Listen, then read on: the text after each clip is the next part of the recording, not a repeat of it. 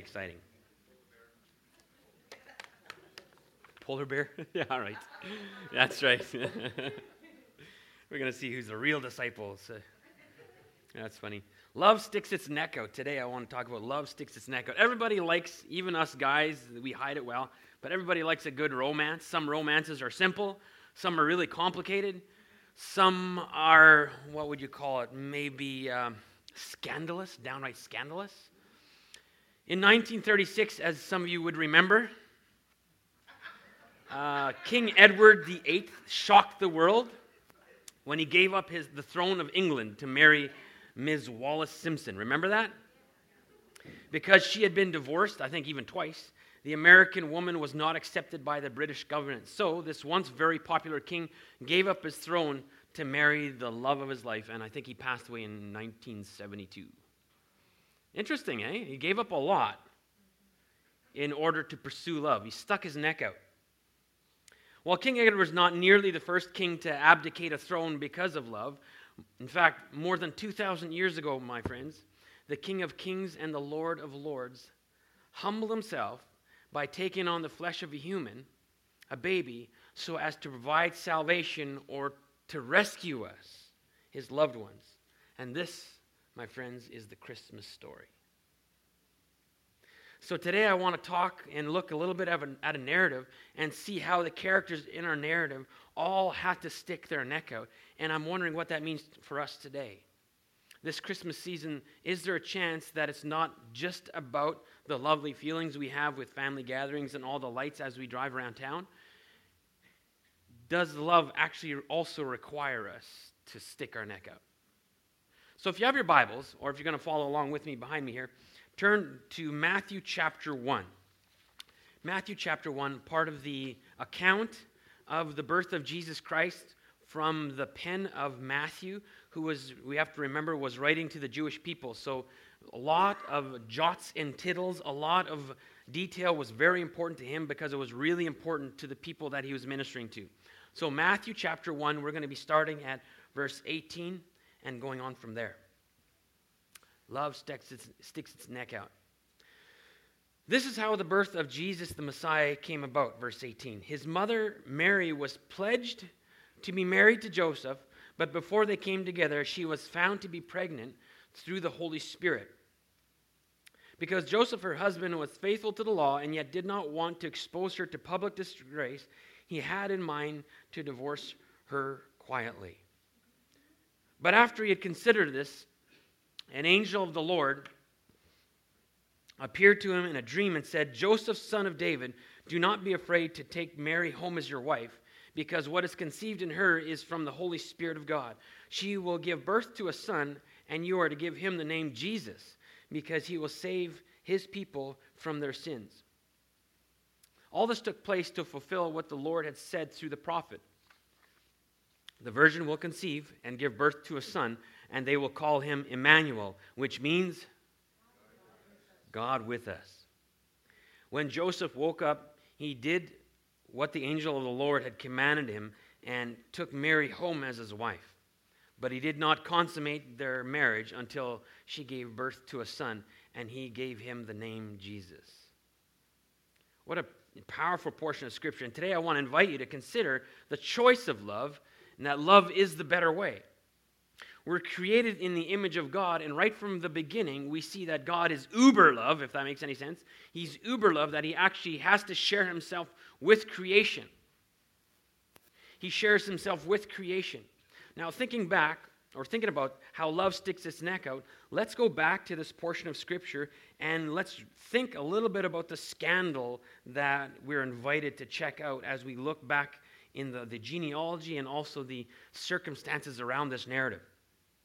So we got to remember, first of all, that marriage in the light of Hebrew marriage customs. Marriages were arranged for individuals by their parents, and contracts were negotiated. Would you still like to do that? Meh, right? We might have more success. I don't know. Now we go all this lovey-dovey stuff, and we're having a lot of troubles. But here, marriages were arranged for individuals by parents and contracts were negotiated.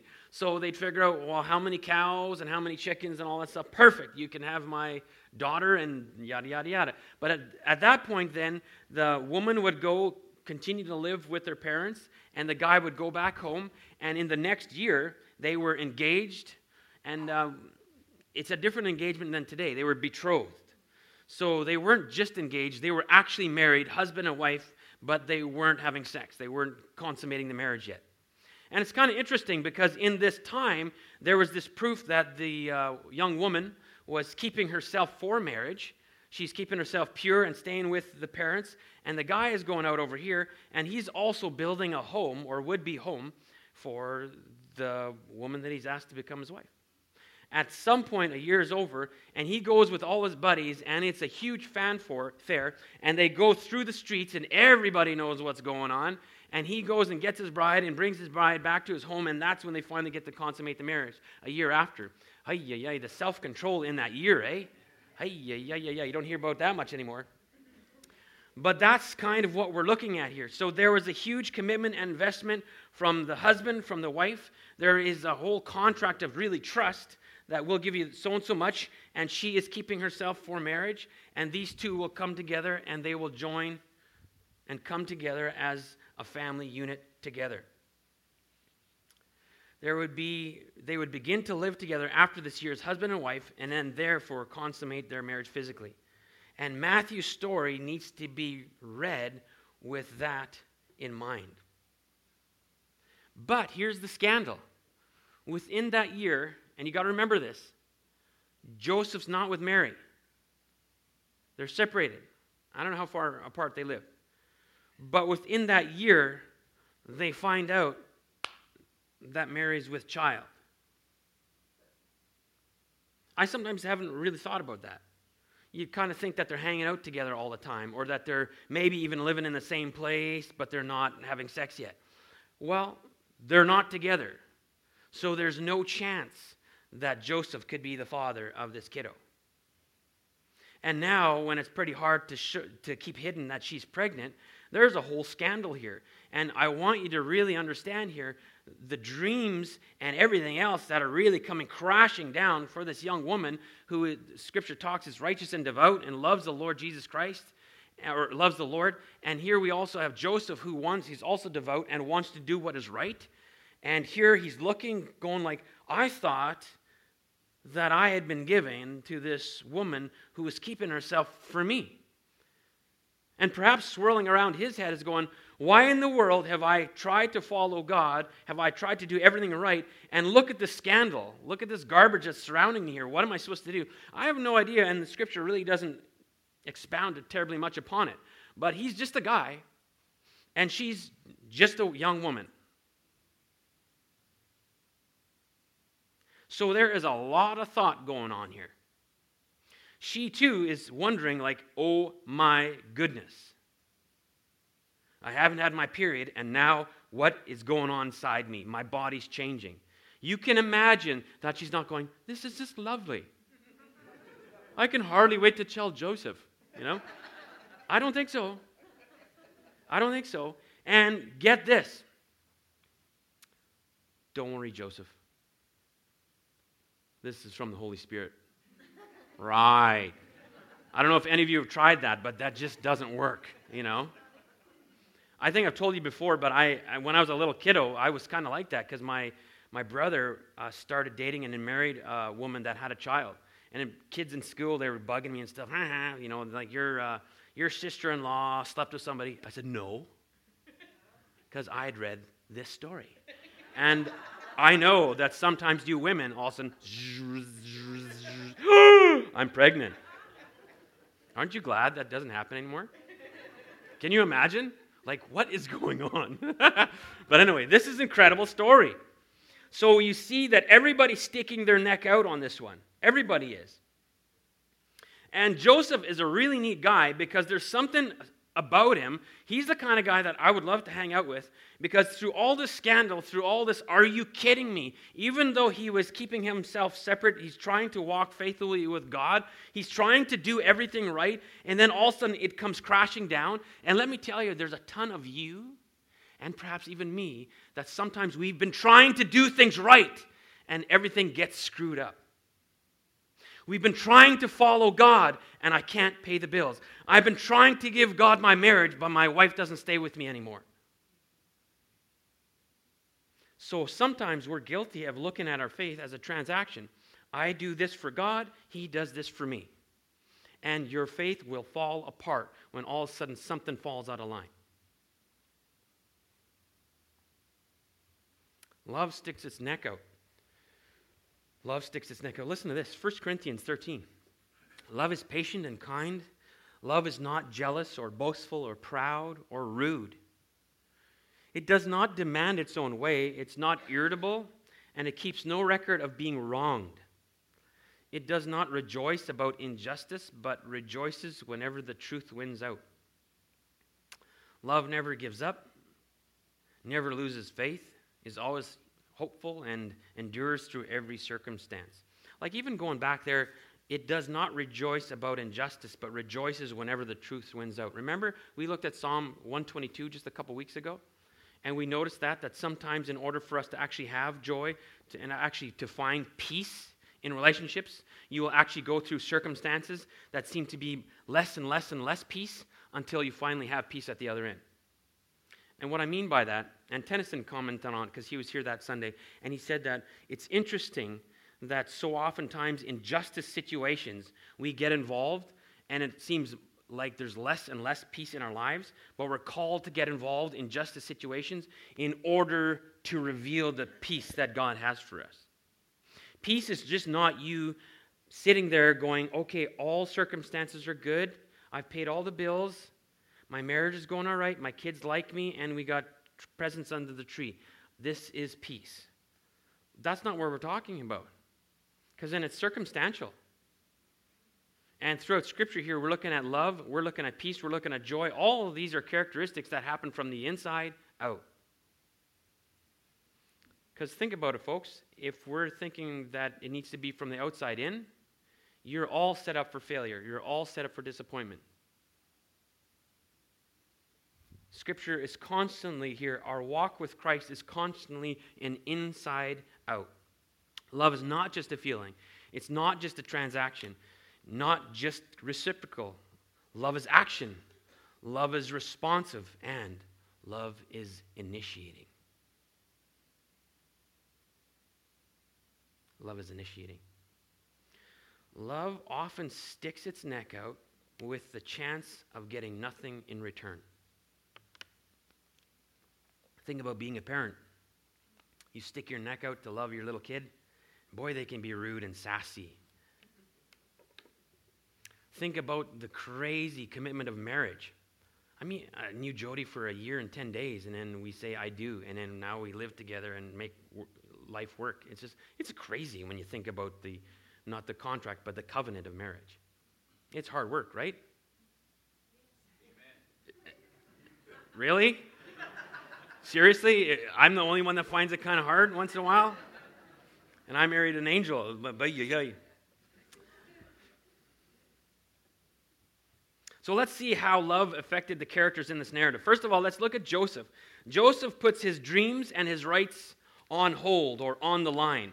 So we're talking about he has the right of divorce, and maybe even afterwards, since his wife already, or his wife-to-be betrothed, is now with child, perhaps now he can have sex with her, because who would know anyway? Because now the reputation of the whole thing is gone. Right?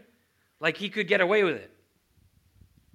So he's putting everything, in fact, I'm wondering if he's even putting his reputation online with the good old boys. I don't know if he had a bunch of guys and they're all going, wow, Mary is such a babe. I can't believe you scored such a beautiful wife. And all of a sudden, ooh. And he's just like, oh. Like, what did that feel like for him? And love is sticking his neck out. Love is not just simply going to what his buddies think or what other people are going to think. Even people of the law, what are they going to think? Well, what are they going to think? They're going to say, you can divorce her, and you don't have to divorce her quietly. You can make a big, loud stink. And guess what? Mary's in big, fat trouble after this because she would find it hard to live, but because she would be cast out knowing that she's no longer known as a woman of character, but more a woman of reputation. So this is a big deal, and we're seeing Joseph's love in action here. He tried to do what is right. He tried to honor his family, and he was a young man with dreams. But the angel bids Joseph to take Mary as his wife, to take Mary to his home and live together as husband and wife. So not only does he run away, he actually is in this house over here, and she's over here. She's found with child, and now he actually moves in with her and takes care of her. And now, not all eyes are on her. Guess what? All eyes are on them. Have you ever tried this? One time when I was at university in Royal Roads, I was in downtown Victoria, and I just love Victoria. I think it's pretty cool. I was walking down the streets, and then I like the downtown part of it. There's lots of interesting shops and very interesting people. So I saw this young girl sitting down as I was walking by, and I turned around, and then I sat down with her, and I looked up, and she was sitting right outside a strip club. So I sat down with her, and I just, on the sidewalk, and I started shooting the bull. Guess how people looked at me? Right? And it makes sense. I'm sitting outside a strip club, But I just thought association is a big deal. So now we don't just have people staring at Mary. I love how he's come together now, and he's sharing the awkward glances and the weird stares. Love sticks his neck out. Love sticks its neck out.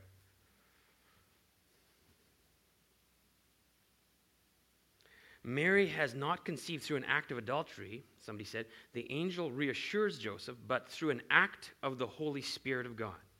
Matthew has already informed the reader of the reason for Mary's pregnancy in verse 18, but only now does Joseph become aware of this. Gardner says this, a commentator says this, when the text indicates that the child conceived by Mary is from the Holy Spirit, the idea is not that the Holy Spirit carried out the husband's role in fathering Jesus. Rather, the Holy Spirit acts as the life-giving power, which is the source of all life, and thus capable of creating life apart from the usual means of conception. But what's neat in Matthew, and it's very important to Matthew because he's writing to the Jewish people, it's also important that Joseph carries out this responsibility of fathering. Naming the child will signify that Joseph accepts the child as his own, and this in turn will secure Jesus' claim to Davidic ancestry. This is huge.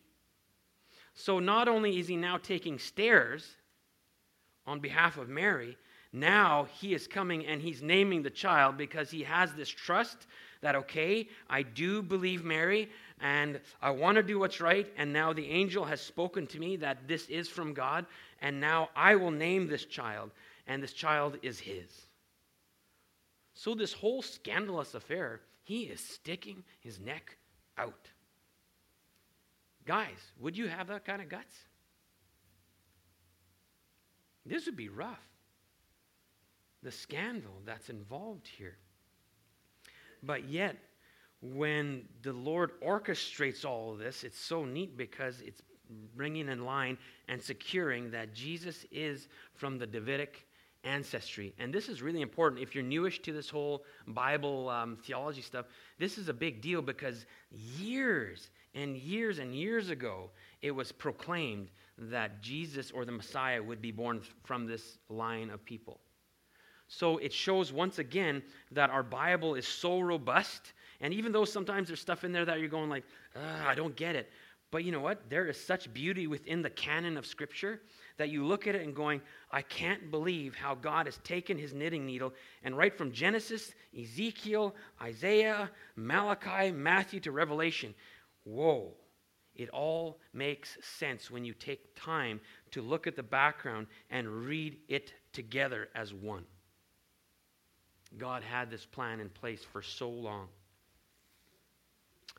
Joseph set aside his right to divorce. He set aside his reputation with the boys. And like I said, he denied his expression of sexuality.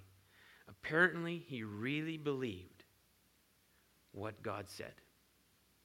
And he was motivated by that. Joseph stuck his neck out. How about Mary? Mary put her reputation on the line. Like I said before, here Mary is really a woman of character, but now it kind of looks like she's a woman of reputation. So what I mean by that is she is a woman of character, but now everybody knows the scandal that she's pregnant, so everybody's thinking that she's been fooling around or sleeping around. And I love it because I think if you look up Proverbs 3, verse 5 and 6, you actually might get a picture of Mary here. Trust in the Lord with all your heart. Lean not on your own understandings. In all your ways acknowledge him. Acknowledge him first, some versions say, and he will make your path straight. You guys, this was not easy for Mary. Please put yourself in the scandal of the day. This was not easy for her. Matthew 1 describes the scene well. In the 6th month of Elizabeth's pregnancy, her cousin, God sent the angel Gabriel to Nazareth, a town in Galilee, to a virgin pledged to be married to a man named Joseph, a descendant of David. The virgin's name was Mary. And the angel went to her and said, "Greetings, you who are highly favored. The Lord is with you." Mary was greatly troubled at his words and wondered what kind of greeting this might be. But the angel said to her, "Do not be afraid, Mary. You have found favor with God. You will conceive and give birth to a son, and you are to call him Jesus. He will be great and will be called the Son of the Most High. The Lord God will give him the throne of his father David, and he will reign over Jacob's descendants forever. His kingdom will never end." "Well, how can this be?" Mary asked the angel, "since I'm a virgin." The angel answered, "The Holy Spirit will come upon you, and the power of the Most High will overshadow you. So the Holy One to be born will be called the Son of God. Even Elizabeth, your relative, is going to have a child in her old age, and she, who was said to be unable to conceive, is in her 6th month. For no word from God will ever fail." "I am the Lord's servant," Mary answered. "May your word to me be fulfilled." Then the angel left her. Pastor Brent, just a couple of Sundays ago, brought out a lovely truth here that we don't just look at Mary and all of a sudden now she's Holy Mary and we pray to her and think she's incredible here. You know what? Her humility and her stature and the way that she actually approached this whole thing, that was a grace given by God. Now, obviously, she was a virtuous woman and she wanted to do God's will, but you can't keep thinking that God was going through resumes and came across Mary. Oh my goodness, this is a good one. This is the one. This fruit of the Spirit, love, joy, peace, patience, kindness, God doesn't choose you because you have fruit of the Spirit. God chooses you because he loves you. And then he works out the fruit of the Spirit. I think it's really important for us to know that. I know that even for my own life. Before I got baptized, you guys, I had this whole checklist. I want to stop doing this. I want to stop struggling with this. I want to be a little bit better influence to my friends in here, and then I'll get baptized. Well, my friends, I would never be baptized. I'd be dead, you know. And somebody finally said that to me, just saying, you know what, by the sounds of it, your list will never get fulfilled because there's always something. I'm like a monkey grabbing a brass ring. I'm not good enough, not good enough, not good enough. Is that what baptism is about? People believed who Jesus was, that he died on the cross for their sins, and they were baptized. Because baptism is an outward symbol of what is happening in here. Jesus, I believe, wow, I can't do this on my own. All right, baptism. You know? I know I'm getting off track here. I'm doing a little commercial break, if that's okay. So it's really exciting what's been happening here. And this is what's happened with Mary. She believes, and she says, "May your word to me be fulfilled. Then the angel left her. Martin Luther said this: the sin underneath all our sins is to trust the lie of the serpent, that we cannot trust the love and grace of Jesus Christ. So the great lie of the devil, Lucifer, the serpent, whatever, the great lie of his is that we cannot trust the love, the free love and the free grace of our Lord Jesus Christ.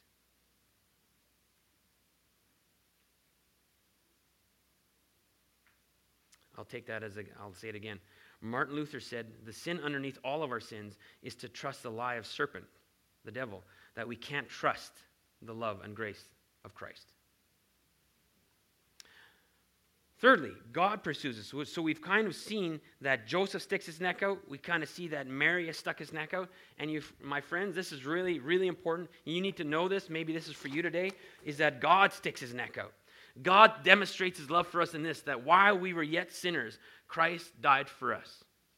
While you were still trucking down this road of absolute selfishness, maybe shaking your fist or holding up your middle finger to God, he sent Jesus Christ to die on the cross for your sins. He loved you way before you even gave him a glitter or a second thought. He loves you that much, and he demonstrates it by action, by sticking out his neck. Listen to this, Ezekiel. I will tend my flock and let them lie down. This is the declaration of the Lord God. I will seek the lost, bring back the strays. I will bandage the injured and strengthen the weak. But I will destroy the fat and the strong. I will shepherd them with justice, he says in Ezekiel so many thousands of years before this. Again, he says in Lamentations, for the Lord will not reject us forever. Even if he causes suffering, he will show compassion according to his abundant and his abundantly faithful love. For he does not enjoy bringing affliction or suffering on mankind. Or John 3, verse 16, for God so loved the world that he gave his only begotten Son, that whoever believes in him does not have to perish, but has everlasting life. Folks, if you don't believe it yet, God created us. God created you.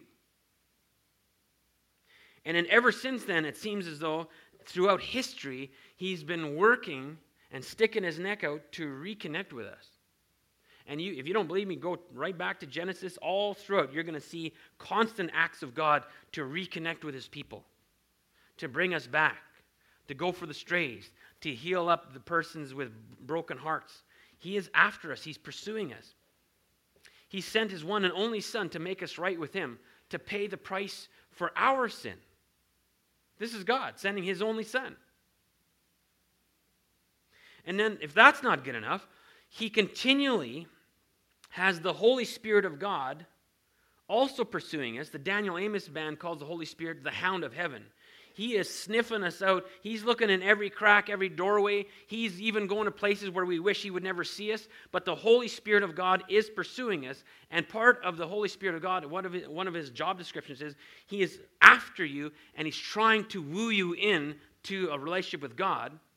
If you are straying, he's trying to help with conviction of sin, that all of a sudden you go, oh gosh, what am I doing? And he doesn't just sit there and beat you. He actually says, now come on back. Now come on back. Part of it, he also reminds us, so all of a sudden you're sitting there having coffee with a cousin, and the cousin who's been far away from God brings up God, and you're going, oh, what do I say? Well, the Holy Spirit of God is there to help you and remind you of the things that you've been studying and experiencing with God, and all of a sudden stuff is coming out of your mouth that you're going, where did that come from? And that's the Holy Spirit of God. There are times where I'm sure you actually act generously or do something for somebody else that is totally not you, and that is the Holy Spirit of God. And this, my friends, I hope you see that God so demonstrates his love for us in this, that while we were yet sinners, Jesus died for us. And now he sends his Holy Spirit daily, moment by moment. The Spirit of God is here, is in you if you have a relationship with Jesus. And if you don't have a relationship with Jesus, $10, if I was a betting man, is he still pursuing you. I love it when I had this conversation with somebody that was close to 80 years old.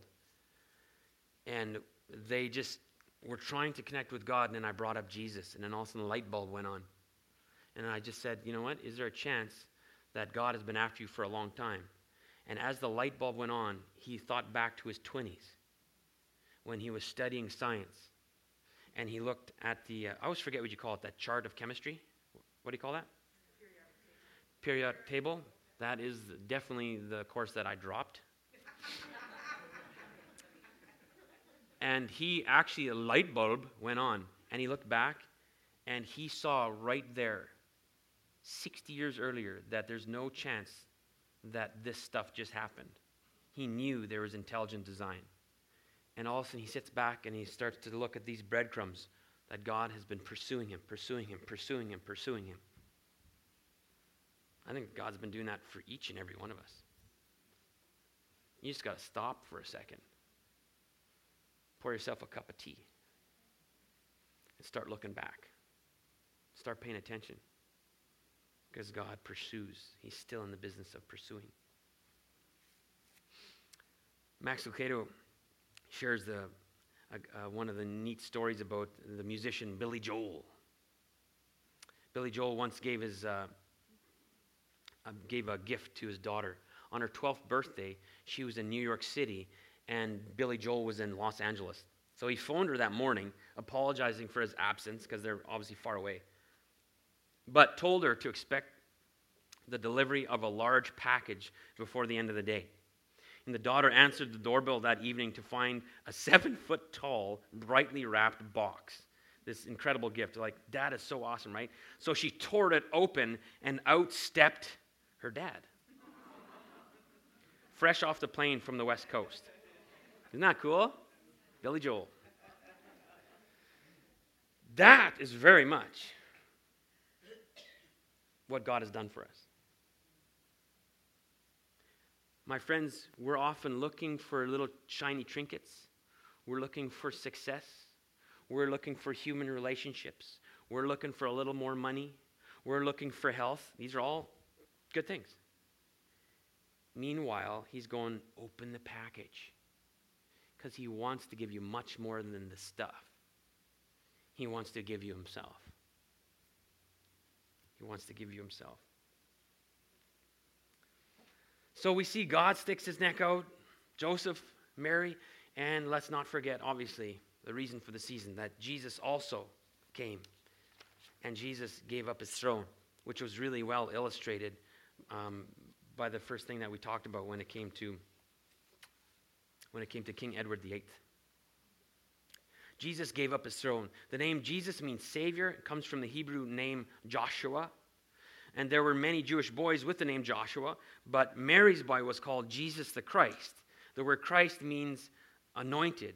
It's the Greek equivalent of Messiah. So he is Jesus the Messiah. In another place in Isaiah 7, verse 14, he is called Emmanuel, God with us, which is always a term that blows my mind because it's not God was or will be or is, God with us, period. So that's it. He covers the whole gamut. God with us.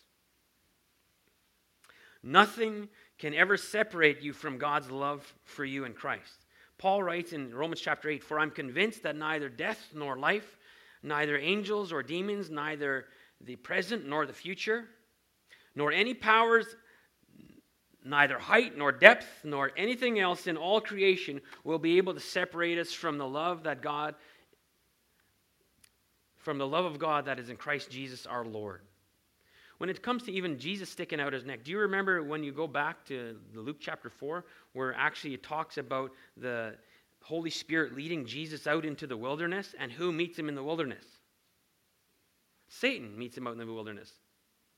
And there, in 3 different ways, the devil is offering Jesus a shortcut.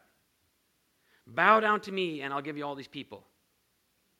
Or just fall off the highest point of the temple and have your angels, and he's using Scripture. The devil's using Scripture. And Jesus fires right back at him. You have heard it said too that you should not tempt. Or he says, why don't you just turn this stone into bread? Take care of yourself. You haven't eaten for 40 days, for crying out loud. He says, hey, man shall not live by bread alone, but by every word that comes from the mouth of God. You guys, in every way, Jesus had been tempted too. but had not given in. Why? Probably because he had your picture on his fridge. Because he sticks his neck out. He sticks his neck out for each and every one of us. So Jesus also was impacted by this. And even though there's all sorts of shortcuts offered to him, he gave up his throne. He gave up his life to pursue you. Now I ask you the question, how has the love of Christ impacted you? John chapter 13 says, "By this, all people will know that you are my disciples, if you love one another." At Christmas time, if we're going to be a part of the Christmas story, we're called to stick out our necks like we have seen everybody do in our narrative this morning. Love makes hard choices. Love is often a choice. It's hard to know how to love Jesus with our whole heart while seeking to love this world but not becoming a part of it, if that makes any sense. Loving others and loving God requires something from us. It requires a response. It requires action. It requires that we stick our neck out, or that at least we're ready to stick our neck out. One author said this: "It requires us to invest in others. It requires us to give of ourselves. And most of all, love requires us to be willing to be changed." Love sticks his neck out. My friends, what is God calling us to do this Christmas season? How is he calling you to stick your neck out? In your marriage? With your kiddos? With your outlook? With your thoughts toward yourself? With baptism? I don't know. But what is he calling you to? And how does he want you to stick your neck out this Christmas season? Heavenly Father, I thank you for your word this morning and for the scandalous story that we just went over. It's wild.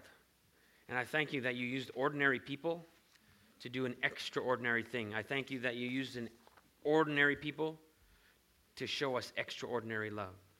I thank you, Lord, that you took no shortcuts, that you stuck your neck out for us, that while Steve was yet a sinner, you died on the cross for me, Lord. And you know more than anybody here that in this day and age, with all the temptations and the bad news that we face, Lord, I think sometimes all of us, or at least most of us, find it hard to sometimes grab onto the claims of Christ and let it penetrate our daily walk. But that's what it's saying. Mary and Joseph were just people. And yet, because of what God had spoken to them, they chose to grab onto the promises of God. They chose to really believe that God loved them and had a plan for their life. They held on to it like a pit bull. And then, Lord, they saw what happened unfold. Lord, we need more of that. I need that for myself. I need that for my friends here. And I just ask, Lord, that our world, that White Rock and Langley and Tsawwassen and Delta and wherever we're from today, Lord, that our cities would be impacted just simply because we make our decision today to hold on tighter to the claims of Christ, knowing that you continually pursue us.